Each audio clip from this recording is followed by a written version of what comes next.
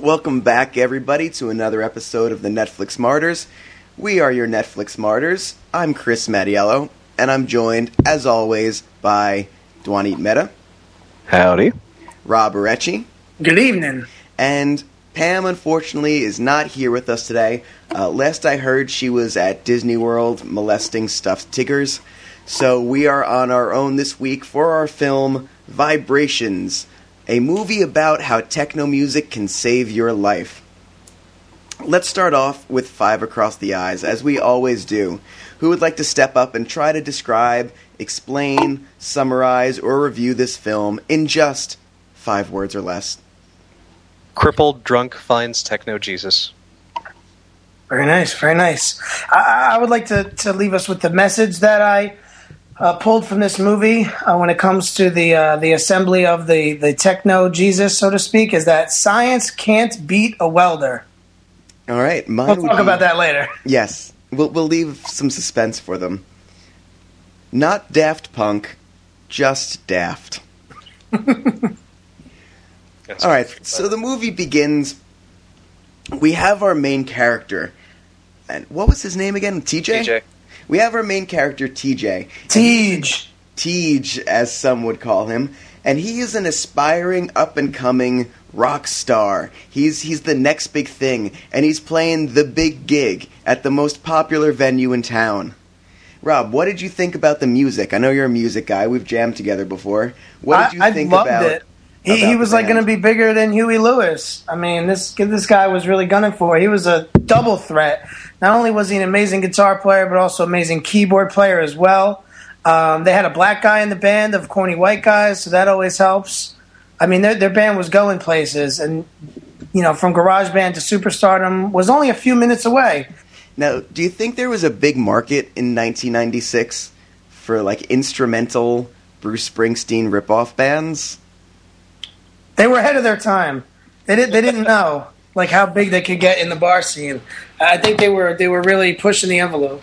I'm pretty sure the movie did take place in Jersey because he's going to Philadelphia for the big gig at the biggest venue in town, and he ends up in New York at one point. So I think the safe bet is that he's probably in New Jersey, which would make sense why they've got the Bruce Springsteen thing going. He even had like the black leather vest and blue jeans combo. We meet his father early on, who, the best way I can describe him is if you've ever seen the cartoon Metalocalypse, if they did a live version, this guy is Murderface. Yeah. He's got the mustache, he's got the gap in his teeth, he's got a big, round, goofy head, and he's TJ's father, the cop, and he comes in. We meet him right off the bat. They get a noise complaint to his house, and he's like, "Oh, I'm getting a noise complaint at my old house. If you yo-yos weren't destined for stardom." And we set up how big this band, TJ's band, which is never given a name, could potentially be. They were called Local Band, I think. That might have been the name of the band. On the newspaper heading that he carries around, it's Local Band, set to make it big. Maybe they were being ironic with us, and they were called Local Bands. I don't know. That's kind of... They were really ahead of their time with like the ironic. Yeah, they started the hipster craze too. They were hipsters in 1996. Up until later in the movie, I kind of like the dad character. I was kind of I think I mentioned to you, I was kind of hoping that the entire movie was about him, because he comes in, he's just like dicking around with his son and his friends. He's the cop character. It starts out looking like he's going to be the stereotypical stern, disapproving father character. Then it turns out he's kind of a nice guy. Yeah, that could have been a good movie, just watching Sergeant Murderface driving around and saving cats from trees and arresting the drunk guy behind the Walmart who's flashing girls when they come in. Just like small town local stuff. Yep, Cop Dead. Well, the beginning of this movie is entirely just him driving around in the intro. To I guess kind of set where they are in suburbia, even though that isn't where the majority of this movie takes place. It really seemed like the guy who made Birdemic kind of got his inspiration from this movie. Yeah, we got a good driving scene right off the bat, even though it had no relevance to the plot. If you were just coming into the movie, like you said, you would have thought it was about a local sheriff. And then we get TJ, the band talks about the big show. we got to get there at 8, don't be late. And between all of the setup about how they're going to be so big and we got to get there on time, well, we know something terrible is going to happen. Tragedy incoming. And at this point, he goes to meet his girlfriend, who's an intrepid reporter who tends to cover, interesting stories about street vigilantes in New York. Yes, turtle-related scoops. Yes. Turtle-related scoops. The I am, of course, referring to the... his girlfriend character is also the actress who plays April O'Neil in the Teenage Mutant Ninja Turtle sequels. So there's a I know that actor. Yes, that's Paige Turco, who was April O'Neil in all 3 Turtles movies. Actually, not the first. Not the first. Not the first. I had to look it up. Oh, okay. So you could almost say she's the poor man's April O'Neil. That's of course. Of course, we only get the April O'Neil from Secrets of the Ooze and Turtles in Time. I kind of think the original April O'Neil is the poor man's April O'Neil. Does anyone remember what that lady looks like? She's like in all those like medicine commercials nowadays. She's like selling Pepto-Bismol. I just replaced Paige Turco into the first Turtles movie. If you ever watch the first Turtles movie, just imagine how disappointed you could have been knowing what April O'Neil looked like in the cartoons and the comics, and then what she looked like in the first movie. It was a little devastating. Yeah, it definitely was a step up in the sequel. There was no yellow jumpsuit anywhere in those movies. Absolutely not. She wore mostly gray sweaters. That was really her attire. She did have the big feathered 90s hair, though. That's true. I think that was just her hair. Yeah, she just walked on set ready to go. Now, it was interesting. She is probably one of the 2 characters in this movie that I don't that I didn't loathe for one reason or another. Yeah, she's one of the few characters that makes decisions that seem like they're decisions that a human would make. Yeah, pretty realistic. And she's not a bad person either. You kind of expect, knowing that Christina Applegate's going to pop up at some point and probably be a love interest to our main character, who is a heterosexual young male, you kind of imagine the first girlfriend to be like a real bitch. Like, she's going to be like that hometown girlfriend that's holding him back, and he'll have to break free from her to make his big break. And, to the credit of the scriptwriters and to the way that, that actress played the character, she's really not. She's actually quite pleasant, and I did enjoy her, all of her screen time as well. Yeah, and believable. I feel like they start to set that up a little bit, like maybe in a first draft she was kind of the bitchy ex-girlfriend. Because, well, TJ goes to her house for a pre-game throwdown where she is just waiting naked in bed for him, like a good girlfriend of a rock star, I suppose. And she mentions that she's not going to be able to make the show tonight because she couldn't get off work. So I think maybe they were going to set that up, or maybe they just threw that expectation out there. It's like they could have made it so like she was secretly cheating on him, and in the end they're like, you know what, maybe we should just have her actually have a job.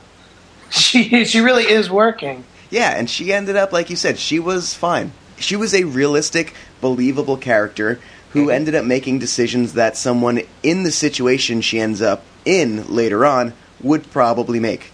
But did you get the line right before TJ leaves to go and see her? When he's like, all right, guys, like, we're gonna load the truck at 5, but first I got some things to take care of, and I think the drummer in the band has only one line in the whole movie. So does this have something to do with your wiener? Yes. Yeah, I know he throws out wiener, and it was so jarring. We had our first dick joke at 5 minutes into the movie. Yeah, it was so like it took me right out of the movie, and I was like, what? And I had to just watch that line a couple of times, and that was like a high point of comedy for the first act of this film, for sure. And what becomes a bit of a dark twist later on. Yeah, that's a good point. There's not a whole lot of comedy in this movie. Most of it is very unintentional. There's not even really a whole lot of drama in this movie, though. There's not a whole lot of anything in this movie. It's just a series of events in this guy's life. Yeah, pretty much. Well, he ends up waking up late to the show. Because he definitely had something to do with his wiener, just to clarify. It was all about having to do with his wiener. And here's a movie that could never happen today, because in a world with cell phones, this doesn't happen. Well, I don't know. The oversleeping thing can still happen. I don't know, you have alarm clocks, cell phone alarms going off. You'll be getting texts and phone calls from his band.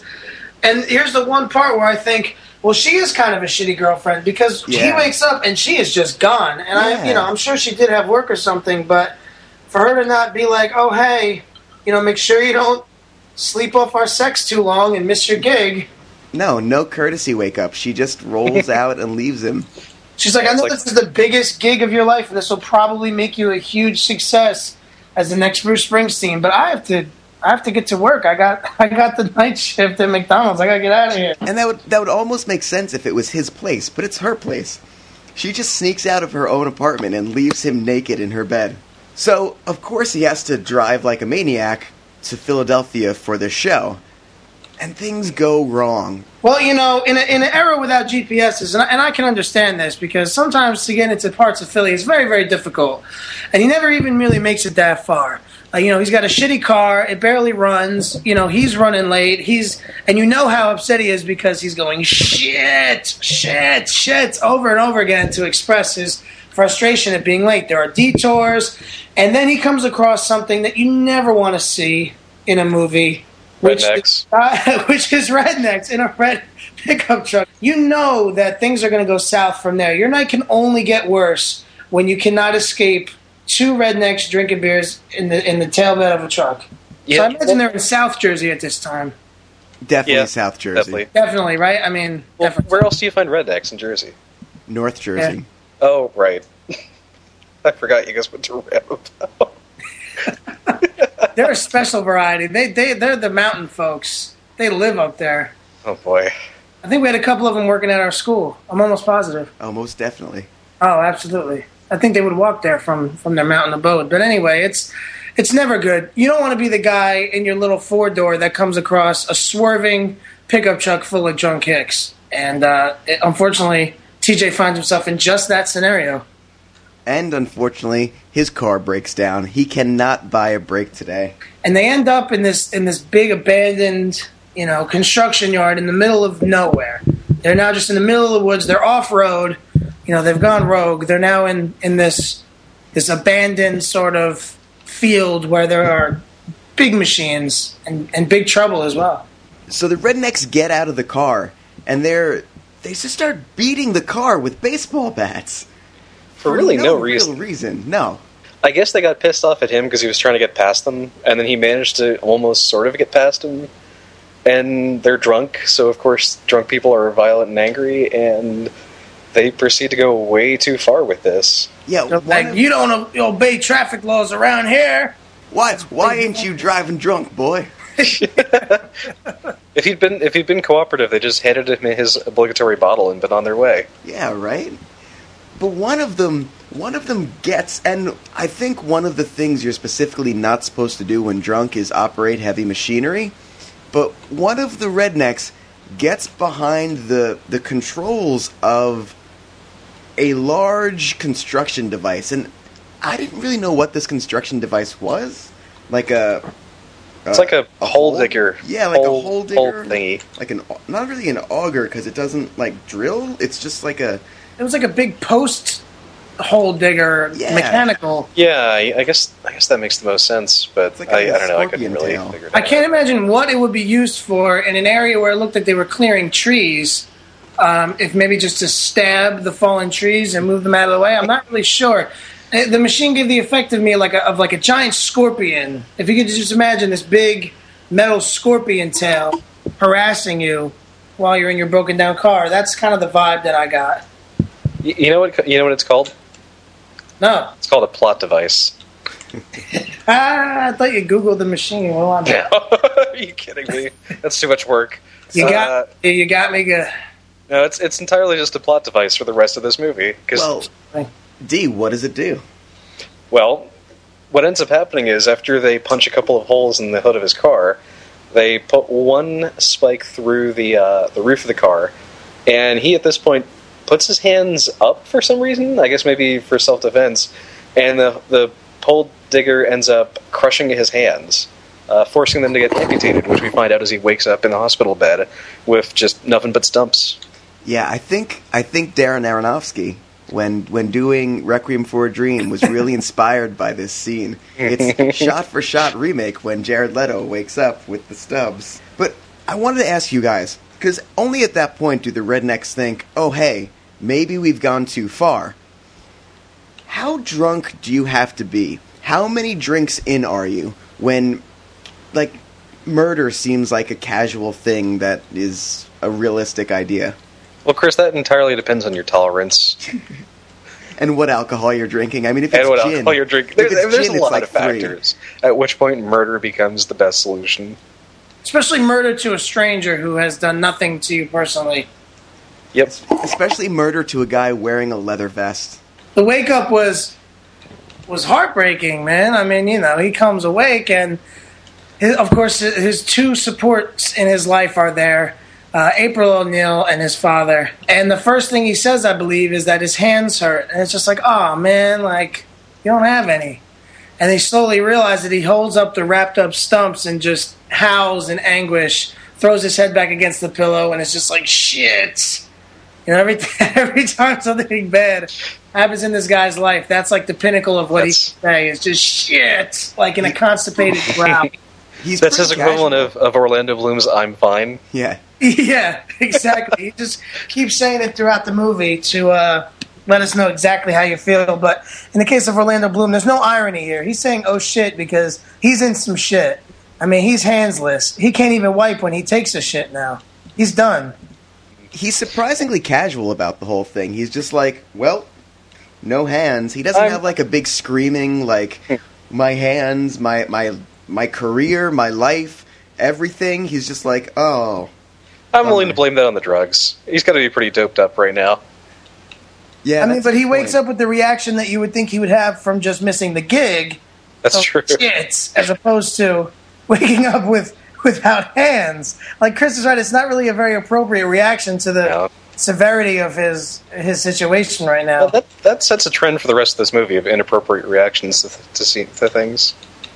Now, editing in this movie, if there's one thing about this movie that I would say is by far the worst, it's the editing, because we don't ever have a sense of time. Yeah. Like, we jump straight to him in physical therapy. It makes it seem like it's the next hour, but it has to be several days, even weeks from then. And we never get a sense of how much time passes throughout this movie, which very shortly will lead to some hilarious cuts. But we see him with these hands, and they're basically just coat hangers with, like, skin around them, like a skin glove, because we learn that they're just this kind of bendable metal, and he can use his chest or his other hand to kind of position his hands into different shapes. Whether he wants to, like, make a fist or a claw, he has to kind of position it. And we get this physical therapy moment of him trying to pick up a mug. It kind of dragged at a certain point. Yeah, and, well, we don't really see him having a lot of grief over his injury. He should be completely devastated. Broken. Yeah, this is his lifestyle. And we only really get a flash of this anger when April O'Neil comes over to kind of comfort him. And the dad says, you know, he hasn't been good. And once again, we jump from that to him being home, which has to be another couple of days, even a week. So you have to have time to work on those hands, which I think there's a more advanced technology in, like, the little puppets that, like, Tim Burton would use in A Nightmare Before Christmas. Like, it's basically just these metal joints with a rubber glove on top. It's like a little mannequin hand, and he doesn't really get the hang of it. It's not really very. It's very awkward. Handy. His hands. They're certainly not very handy. No, he's not very handy. You know, he really could use a hand or two.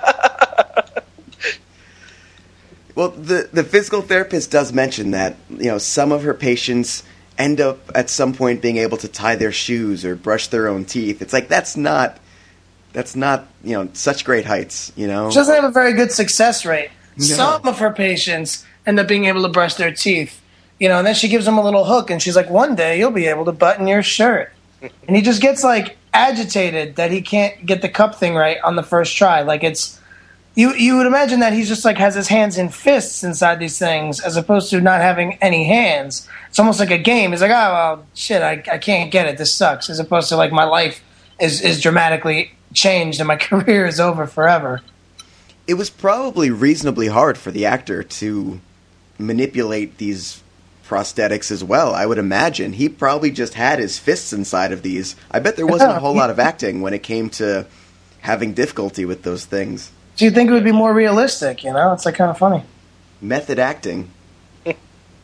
Wait, no. Method acting would be chopping off his own hands and replacing them with.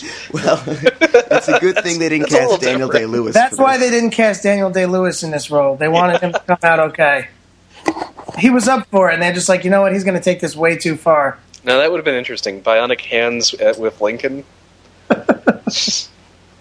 Well, Dee, I know you like this scene because you were laughing pretty hard at it when April O'Neil comes over and Oh God, yeah. she starts the best. She starts trying to make him feel quote unquote normal again. She acts as if nothing is really wrong. She's very comforting, and he's kind of this passive aggressive asshole about it. Which, I mean, no one's right or wrong there. He's in a place where it's not.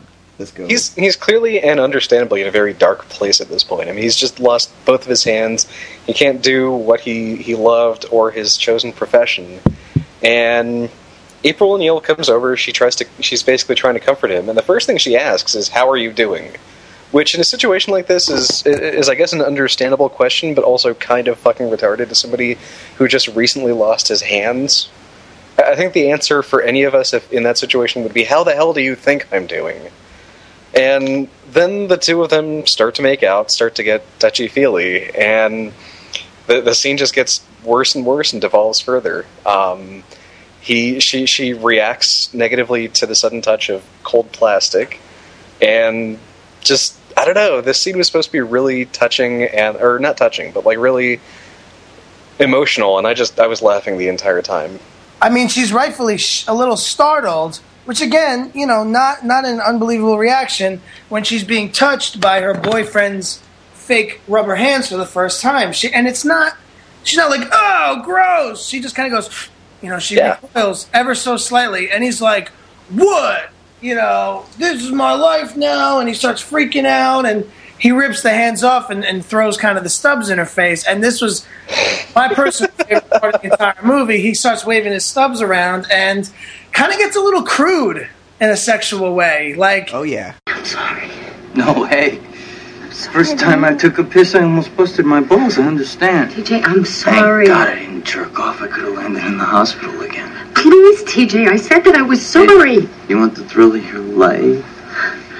God, TJ, no! Stumped? I know I am. Damn it, TJ, stop it! No! Enough is enough! That had to be ad-libbed, I think. He talks about how if he was jerking off, he would rip off his own balls or something like that. It gets a little weird. Yeah, he can't even jerk off without ripping off his balls. That scene had to be ad-libbed. He kind of holds the stump up. I expected him to have like a thing of lube on the other side. Like, it's the only thing I can do with this fucking thing. Let's make it happen. And she is just repulsed. He's holding a bottle of KY in his mouth, trying to get the cap off. He's just ready to squirt it on. He's got like the little squirt tube, like ready to like just spray it all over his right nub, while the left one is maybe in her mouth in like some weird sexual way. I don't know. My mind went there because I'm thinking like, what is this guy really going to be able to do? As a stumputee. And it wasn't much because she's not into that freaky shit. And she just runs away and leaves him alone under his Jimi Hendrix poster, which I thought was very well placed. And I don't know if this was deliberate. I'd like to think it is that it's like that famous shot of like Jimmy like at Woodstock, like burning his guitar or whatever. And he's holding his hands up like to his face in the poster, if you noticed.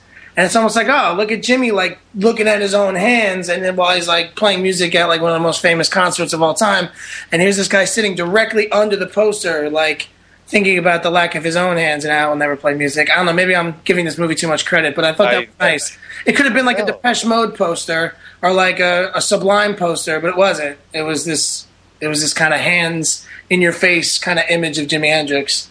No, that probably was intentional. I could see that, maybe. I don't even remember noticing that. It's like they do a close-up on it first before they pan down to his awesome curly hair, which we haven't really touched on, but I think it's worth mentioning that he has awesome rock star. He looks like curly. Well, he looks like a blonde Carrot Top, though. When he's rocking the curly mullet, a little bit. Yeah, his hair kept me coming back for more though. I'm like, I want to see what he does with his hair. It was very good. But it's very well groomed for later in this movie. Well, he must have gotten the comb attachment for his his hands. That's true. Screwed it right on the top. Had the comb attachment going. Perfect. Go catch it, comb. 2 combs at once. Okay. We get another kind of strange editing moment where it jumps from April kind of storming out of the house. And again, no one's really right or wrong here. He's in a weird place. She's just trying to comfort him, and both go their separate ways. She storms out, and the next thing we see... Well, first he has the freak out.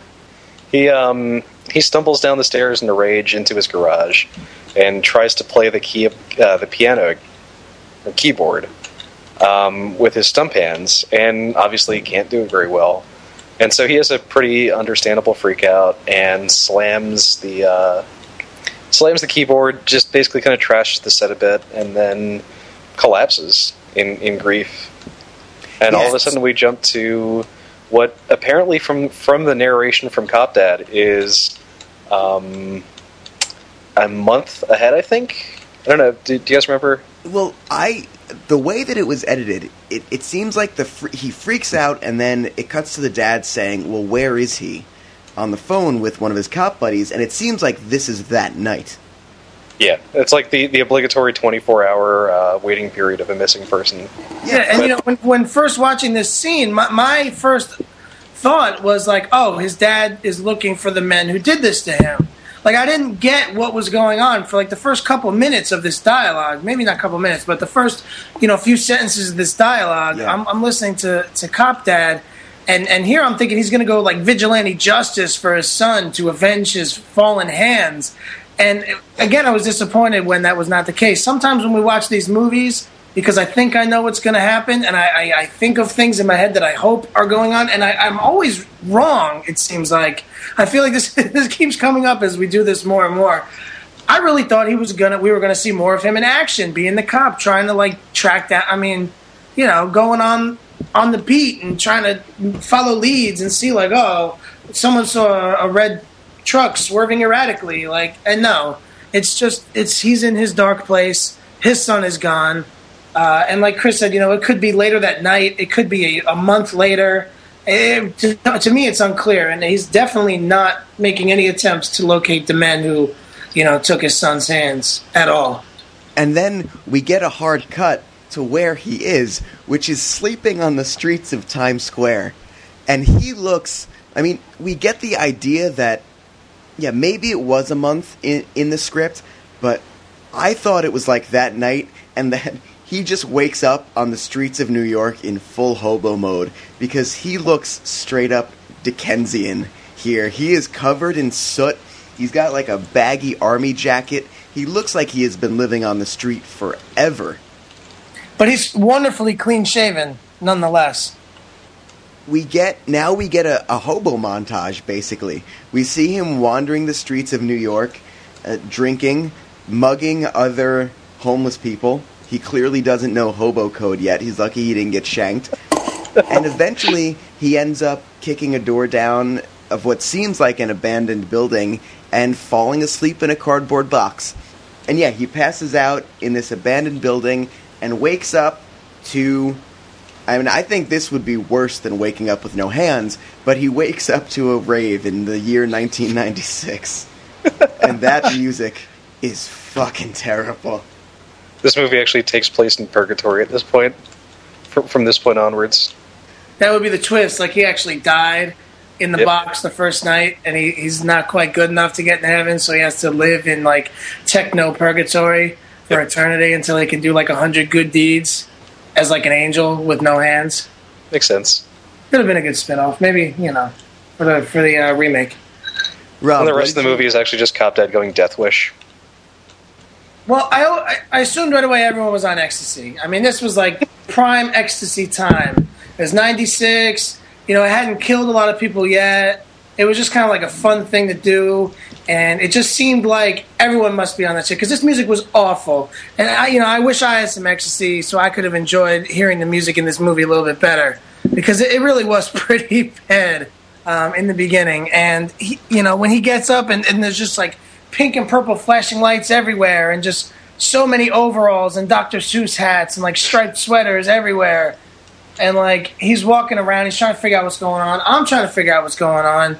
And soon it's very clear that he's at some sort of concert. You know, they have goods for sale. They're selling T-shirts. They're selling pacifiers, which I don't know if they reveal this right away, but that's a key ecstasy indicator. These Definitely. pacifiers. I'm like, something's got to be going on. But then later you see that there is no drugs or alcohol allowed at the rave, and they're serving mango juice and various other fruit and vegetable juices to the patrons. So he stumbled upon a straight-edge rave in 96. Yeah, by far the most unbelievable thing about this entire movie. I mean, it just became instantly corny, and you eventually see there's just a long line outside. I mean, this is what is happening on this block. Like, this is what people are going there for. You know, it's an abandoned warehouse of some kind, and they're just really pushing like the new wave of this musical revolution, and you're supposed to feel very excited. You know, the movie wants you to like join them. The movie, I feel like, is sort of rallying you as the viewer, especially if you were seeing this in '96. You know, before the widespread use of the internet. You know, before you could download music online, and before YouTube and all the social networking. Maybe music like this had never occurred to you, and this movie almost wants to be like showing this to you for the first time. Like, oh, see this is cool. Like, and this is one of many mid '90s, early '90s movies that throw you into a blossoming culture that even the screenwriter doesn't really know anything about it, didn't do much research, is just kind of going with it. Like, there were skateboarding movies at the time, a ton of like cyber thrillers. Like and video game movies. Don't forget Hackers, that. The Net. Yeah, you got The Wizard, which did the same thing, where it's just the exact same thing. It even has a power glove. yeah, you're right. Like your BMX movies, your inline skate movies. These are all of that time where it was just trying to see like what is the zeitgeist, what is the big thing that's going to really be important to the American youth generation for years to come. And house music really, I don't know if that was the right one either. No, definitely not. But Dee, now we meet Christina Applegate, Kelly Bundy, and Dee, talk to us a little bit about Christina Applegate's character here. What did you think about her when we first met her? Given the first lines she said, I wanted to instantly turn the movie off. It sounded so stereotypical flower child bullshit that it just got on my nerves. Yeah, she had to be on drugs. She had to be. And it kind of makes sense that the staff were on drugs. Yeah. How else would you be able to listen to the music and sell merchandise? I mean, this is like in that time of like the second coming of hippies, like in like the mid '90s, where like everyone decided to get. I mean, it kind of started with the grunge thing, and then just kind of went from there after like Nirvana was done for. You know, people stopped like rocking and just started trying to be more like socially conscious, man. And like dreadlocks came back. You know what I mean? Like them little round sunglasses came back, hacky sacks, and like parkas and combat boots. With all that other crap, shorts, like all that shit was the coolest. So it's like this is kind of like riding that wave of like hippie 2.0, and like they kind of feed you a little bit of that community vibe, this community spirit that like they're all there to be part of something greater than themselves. And yeah, and we meet Christina Applegate here, and we find out that her name is some normal name because we meet. No, it's not. Well, we meet her boss. Her real name is like Melissa, I believe. Yeah. Like that. We meet her square, older promoter boss / ex-boyfriend, and he calls her by her her birth name, and she's like, no, that's not my name anymore. I go by Anamika now. Anamika. And we should point out this sleazy promoter character totally looks like the poor man's Jason Alexander. Yeah, he looks like if you took George Costanza and like gave him like 5 inches and a little bit more hair. Honestly, I was more thinking of like Jason Alexander's character from Pretty Woman. Yeah, that's an odd reference to make here, but like I could totally see that character in this movie in essentially this role. Oh, don't worry about references like that. In about 5 minutes, I'm going to make a reference that makes you embarrassed to be on this podcast with me, but just hold on. So yeah, we have Christina Applegate, who is Anamika, and she feels bad for the hobo.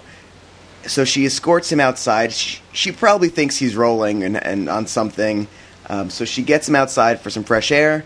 We meet her. We get the idea that she's, this nice, caring, kind of like you said, like a bleeding heart hippie almost. Mm-hmm. And it's so, to borrow a phrase that Rob uses quite a bit, yes, over the top. She's ridiculously caring and nice. We cut to the end of the rave. She's heading home, and two drunk guys and this is just a trend in Netflix martyrs movies. Two guys try to get a little rapey with her. So sleazy. Just the New York scummy guy. Like, hey, baby, come over here. Check out what I got in my pants. Hey. Like, the pickup lines could not even really be called pickup lines. It's very rapey. Unfortunately, like a homeless, handless superhero, TJ is there to save the day. This was the inspiration for Hancock. Absolutely. Yeah, he comes in as the hobo with the heart of gold to try to back these two scumbags off. And again, casual murder just dropped here throughout this movie all over the place. Because these two guys just decide, we're going to knife this hobo.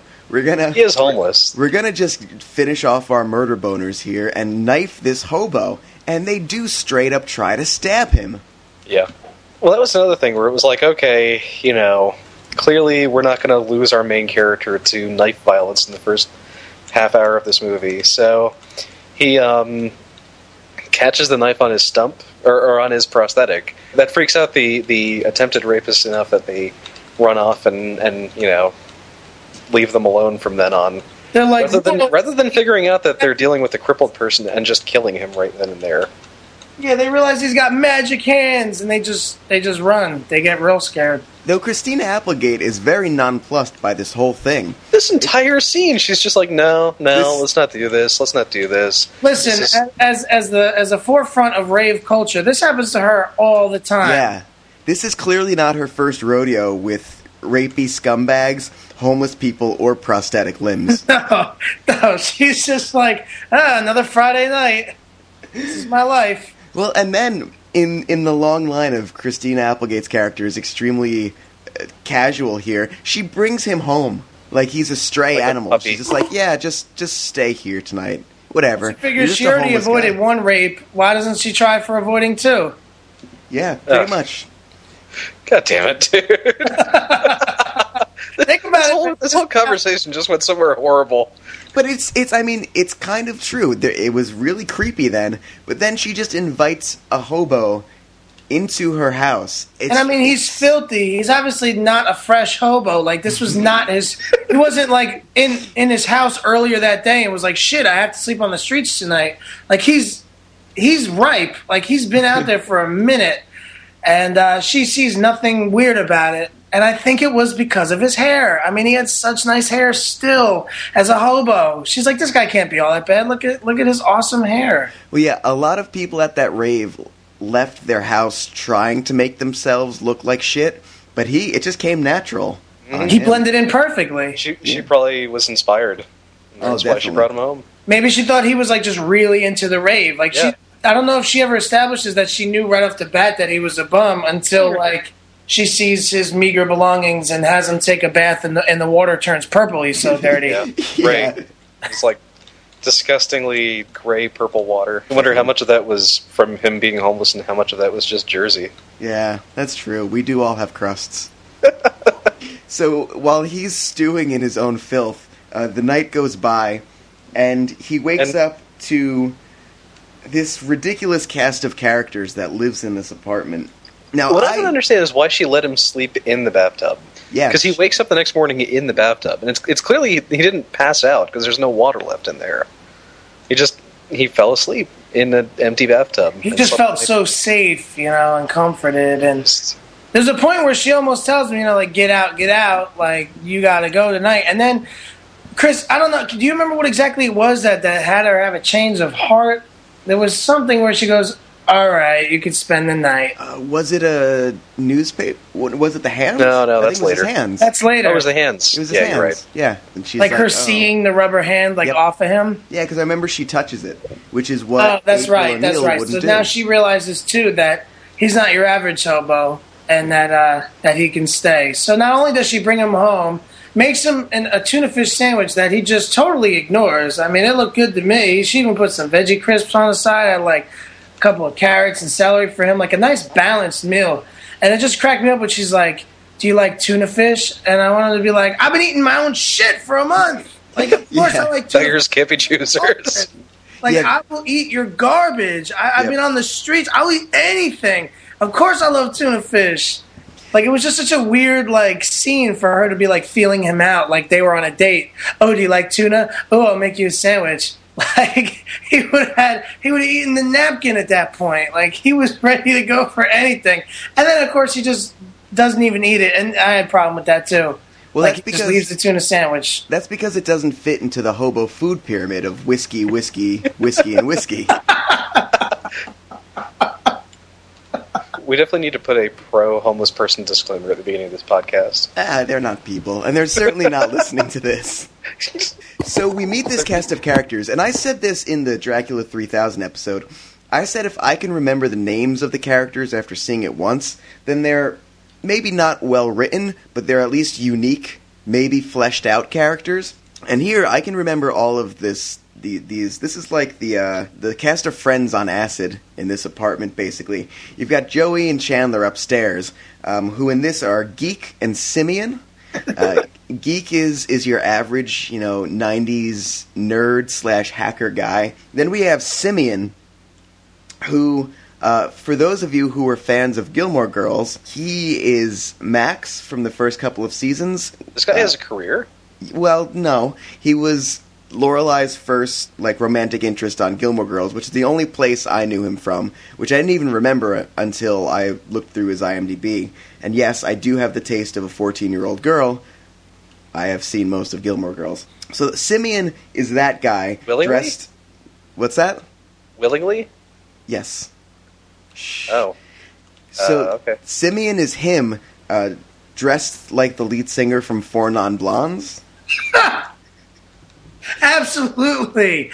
That is it, man. That is it, especially when we first see him. Doesn't he have, goggles on his head and, a wrap with, a feather coming down off the side and, yellow pants and a blue striped shirt? I feel like they use Simeon as a basically a living Ken doll. Like, how much weird rave culture 90s fashion can we model on Simeon? And it was a lot. It was a hell of a lot. 1992 through 96 just threw up all over him, and he was the result. There's constantly women coming out of his rooms and saying, "Oh, Simeon, you were great."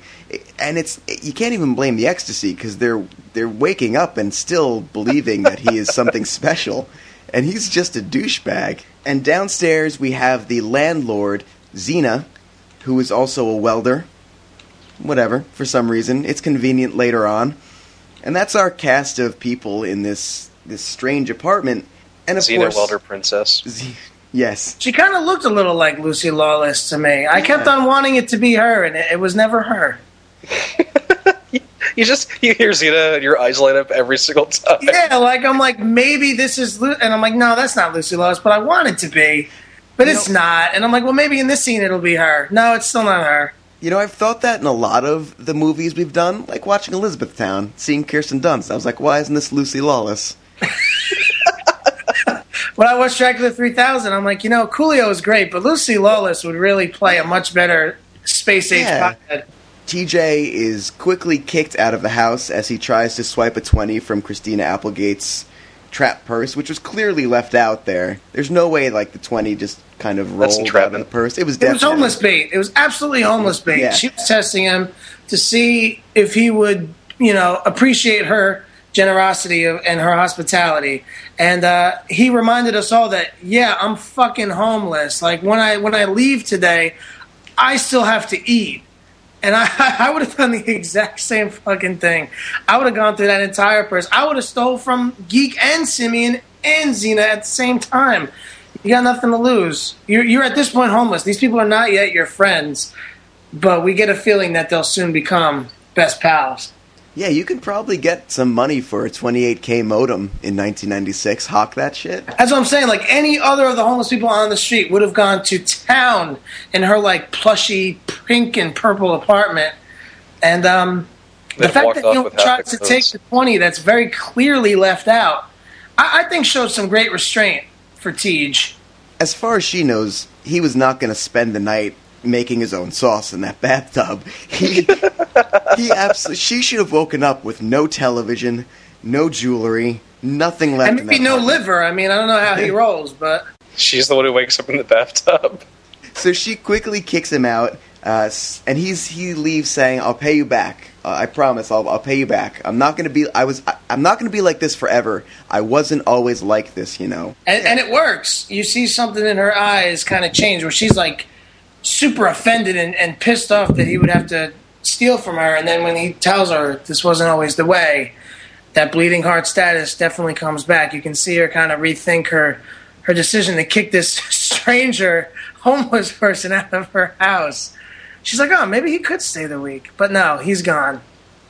And where does he go? Throws a coffee cup between the stumps. This is the panhandling attachment. And he's smart enough to try and make pity points by sticking his prosthetics, like getting rid of his prosthetics and just presenting the stumps with an empty cup. Very, very aggressive panhandling from TJ, which makes me think that he may be homeless for a while. He's really good at it now.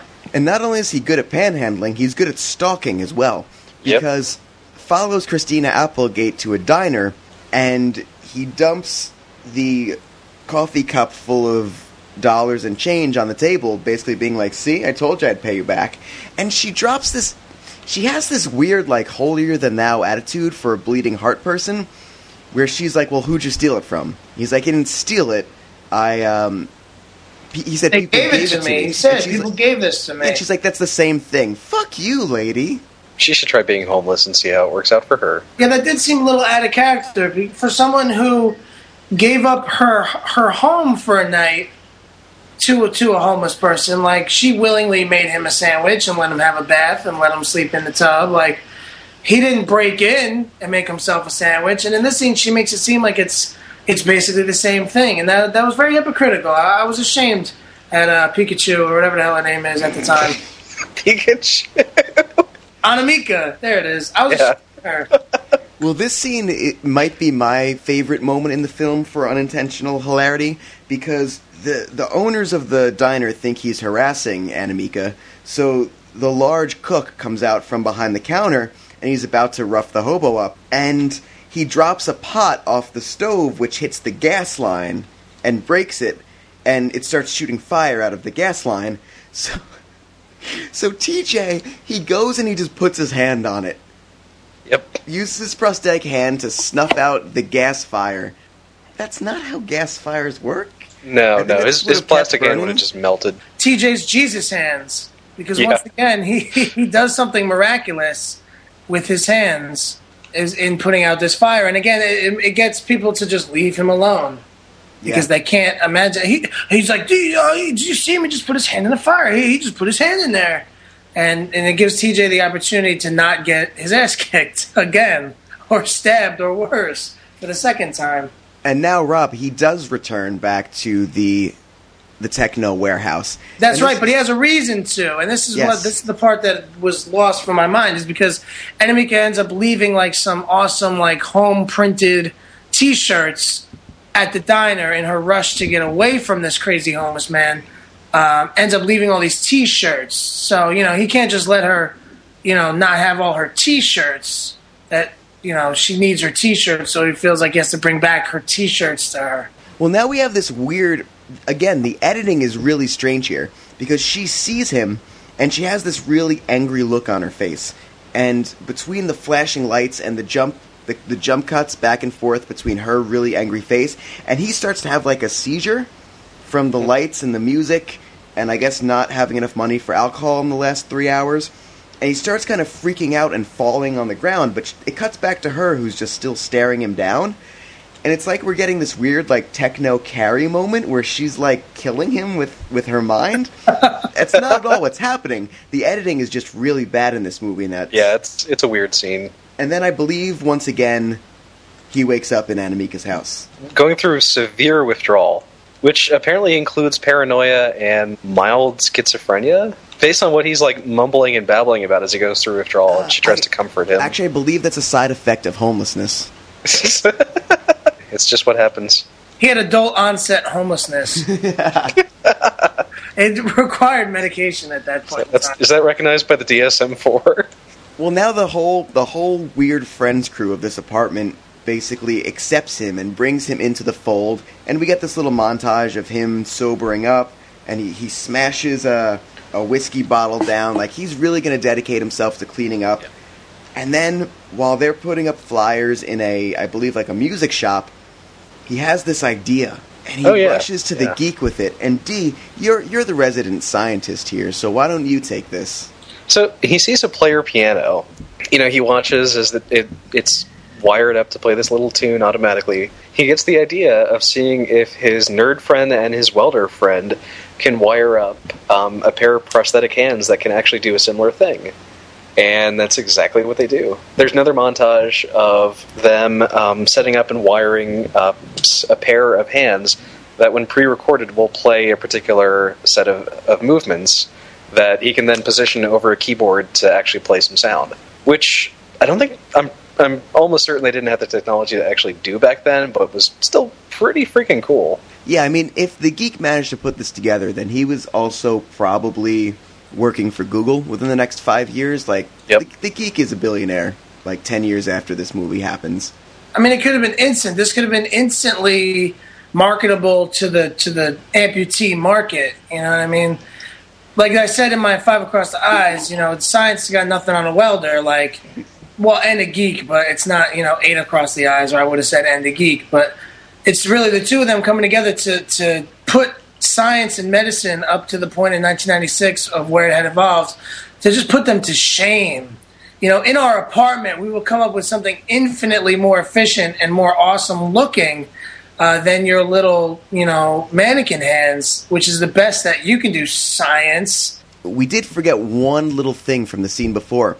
The reason he connects the player piano with these hands that can help him play keyboards is because Simeon introduces him to techno music in perhaps the best scene in the movie. Perhaps one of the greatest scenes ever put to film. And Chris, this one's all yours. Chris, I think you owe it to yourself to ride us through the ebb and flow of this masterful scene. Now, I'm gonna play this whole scene for you folks. It's a little long, but trust me, it's worth it. Have a seat. This is where it all happens. So, do you know anything about techno? No. Watch.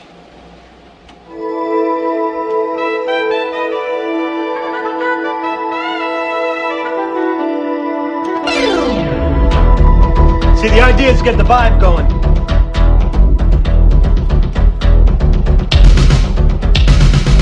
Then you maintain the vibe with a trance-inducing bass and the right lights. See, we're primal, heading for cosmic. Just when you think we're in galactic ecstasy, we go acid. It's hardcore neutronic mutilation. Now we get serious. See, we're going on a psychotically calibrated, electronically executed, digitally compressed, hustle-screaming journey through sonic grooviness. The world is coming to an end, but we don't care.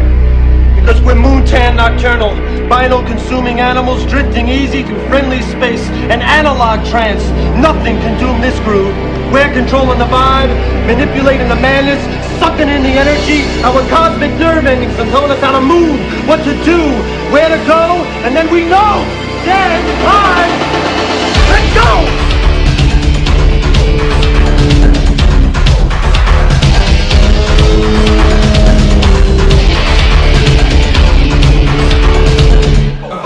So what you've just heard is the song that he plays for him.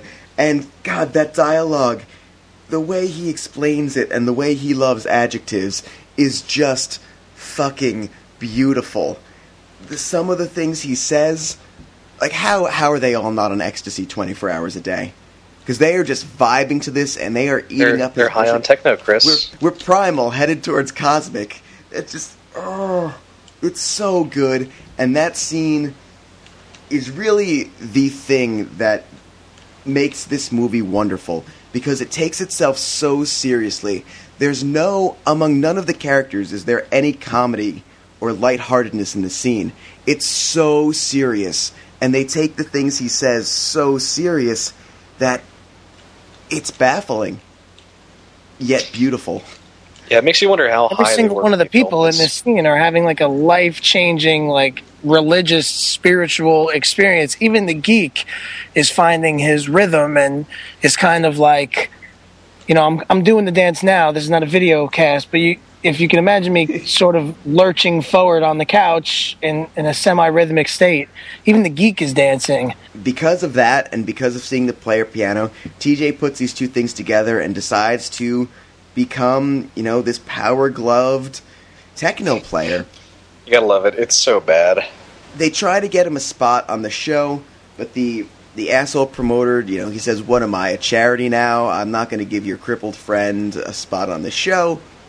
So they fool him. They have TJ come up in this full, like, Centennial Man costume. He's fully, like, C-3PO'd out. It's this dark black chrome costume. So he does the techno show. The crowd eats it up. And the promoter decides to add him to the tour that they're putting on. They're doing a little, like, Northeast, East Coast 10-date techno tour. And Cyberstorm, which is the name that he chooses. I assume that's the first name he came up with, because they certainly didn't. I think that was Geek's screen name earlier in the movie, was Cyberstorm. His WoW character was Cyberstorm. But again, with no Just explanation whatsoever, he's now tuned in to the rave culture thanks to the one and only Simeon. Yep. And they go on tour, and we get yet another kind of montage of him playing and dancing, and Christina Applegate and him falling in love. They're definitely an item now. We even get a brief glimpse of, like, a sex scene, and she's not afraid of his robot hands. God, yeah. This is pretty much the end of the movie with half an hour left to go.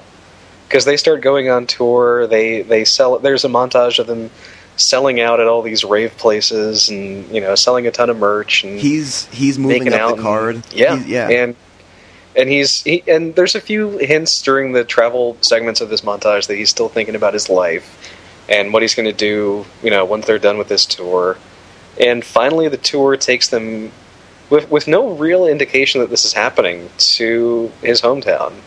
Something that he forgets to mention to everybody that he's currently hanging out with. The movie comes full circle. Yeah, I mean, that little town in Jersey where he was born and bred is just the hotbed of musical experience. Playing at the Coliseum, or whatever they call it, which is like a mid-sized, at best, club. I believe it's called the hottest venue in town. It is definitely It's just the venue. Yeah. As we can learn by his newspaper clipping that he still kept with him while he was homeless, which I actually thought was a little interesting if you realize that this guy has presumably given up on his dreams, and he still keeps this little newspaper clipping with him at all times as his little secret hope. How many times do you think he had to weigh the options of either keeping that with him as a memento of his old life or wiping his ass with it? Not shown in this movie are all the fight scenes where he fought off an army of homeless people who needed to use it. They saw the paper, and he had to probably use his hands to stop many knife attacks. Yep.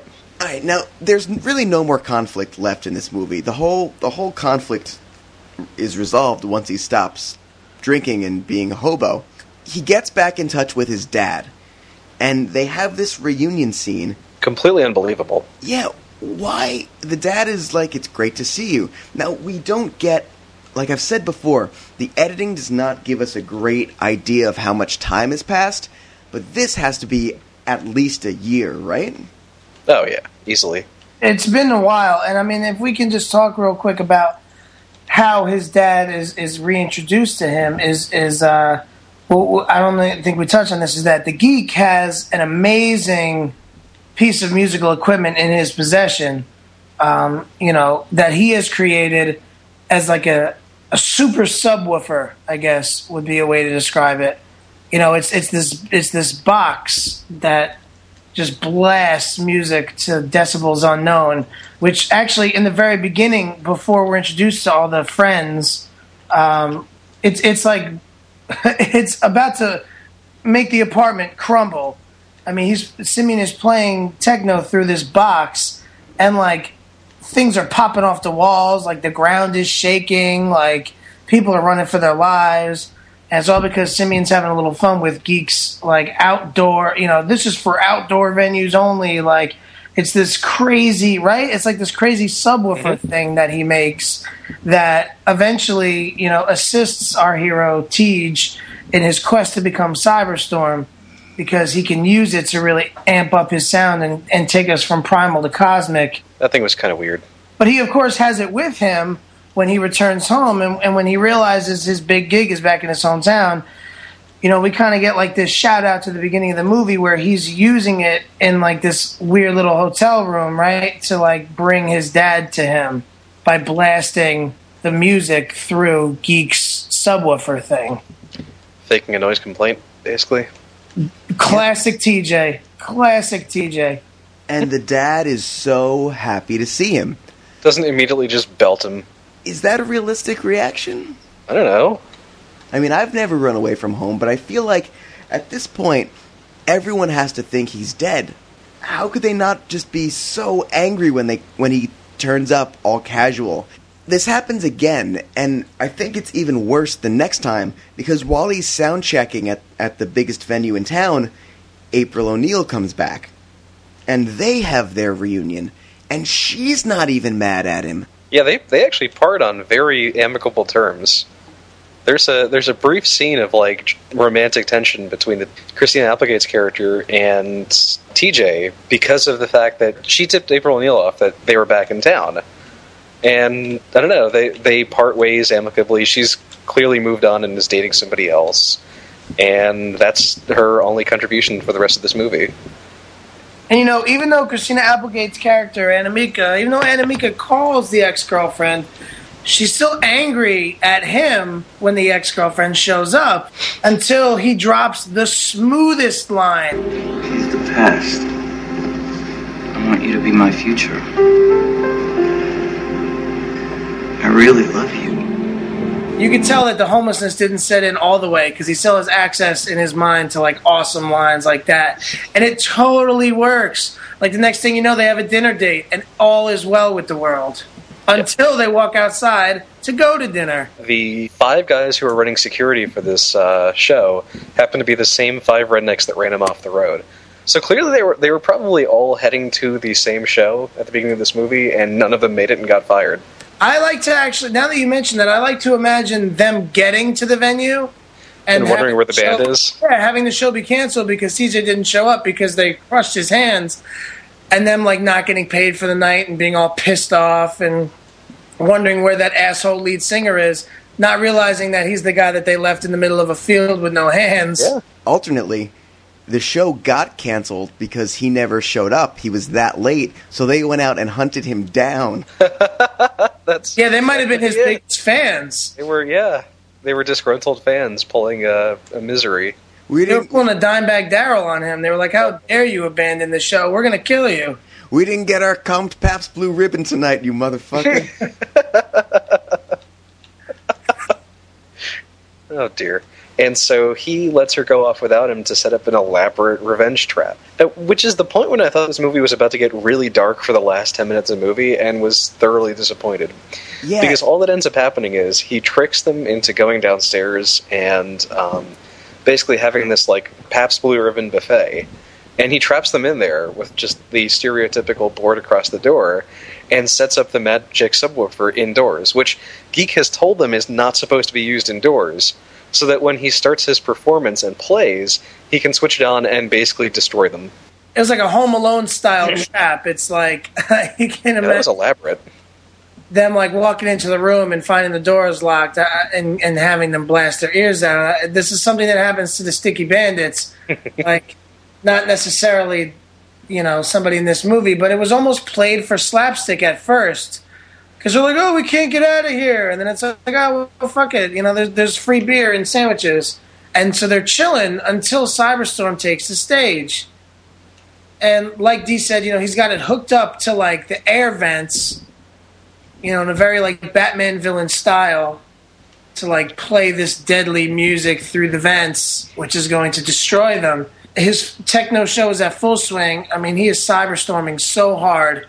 and the crowd is loving it, and he is just like bopping along to the music. I loved his dance moves. And then his little conscience kicks in and says, you know what? I should spare them. Like, maybe I shouldn't make my attackers' heads explode, which we're so close to that point. I was hoping that would happen. I thought we were going to get a full Scanners moment where they just all popped and it was going to get really dark for a second. And the edit, again, going back to the editing is really intense. The music keeps building and building and building, and it keeps flashing back and forth between them and Payne and him rocking out with occasional flashes of like Christina Applegate in the crowd. And it's kind of intense for like a minute, and you really do think he is going to murder these guys with techno. I was hoping it would happen. It was totally plausible. Like, the movie has made you believe that this could happen. Like, this could really happen right now. Yeah. And if it I get the feeling that he only didn't let it happen because he didn't want to traumatize his girlfriend at their rave/hookup. And it would have been the perfect crime. Like, nobody could have ever pinned that crime on Cyberstorm. And that's pretty much the end of the movie, actually. His dad gets he does the most retarded-looking charades ever to his dad to signal that the people that are standing there stumbling around disoriented and wearing security t-shirts are the people who ran him over. Which I still don't get how he really quite got that across. He's just kind of gesturing at his hands and then gesturing at them. It was like the bond between a father and son, D. You know, it was very strong. I guess so. It doesn't even end on a freeze frame. This is the kind of movie that needed to end on a freeze frame. Them holding him up, you know, and everyone going, yeah! Exactly. I expected him to kind of like walk out of the venue and pump his fist like Judd Nelson at the end of the Breakfast Club. No, we just get a fade out, and that's Vibrations. Netflix or Notflix? Is this something that they should go to YouTube and check out? This is pretty much an emphatic recommendation. I think everyone should watch this movie, and you've said it a few times in the lead-up to this. I am very surprised now, also, that this does not have a bigger following. You said it. I think this is the first movie on the Netflix Martyrs I'm going to say, watch it. Definitely watch it. It's really worth seeing how ridiculous it gets, while at the same time playing it completely straight-faced. It is not a good movie, but it is a great bad movie. Definitely recommended. I'm going to have to chime in and agree with the two of you. I think we have our first unanimous decision. Again, I don't know what Pam would say. I'm not sure if she's seen this, or maybe down the line she'll take a look. I imagine she would enjoy it. I don't think there was anything bad enough to make you dislike it. I mean, it's not really long enough that you could say you ruined your night. I mean, if you started early enough, you could watch another movie afterwards. As a matter of fact, since this was on YouTube and I typed in the word Vibrations to find it because I couldn't find Chris's link, the thing that started directly afterwards was a very strange documentary about a Jamaican reggae band called something about the Good Vibrations, who all had polio and were doing reggae music in like the late 80s. And I watched that shit for like an hour. So let me just say, I recommend Vibrations not only for the film, but for the reggae polio documentary that follows. If you do a search for Vibrations on YouTube.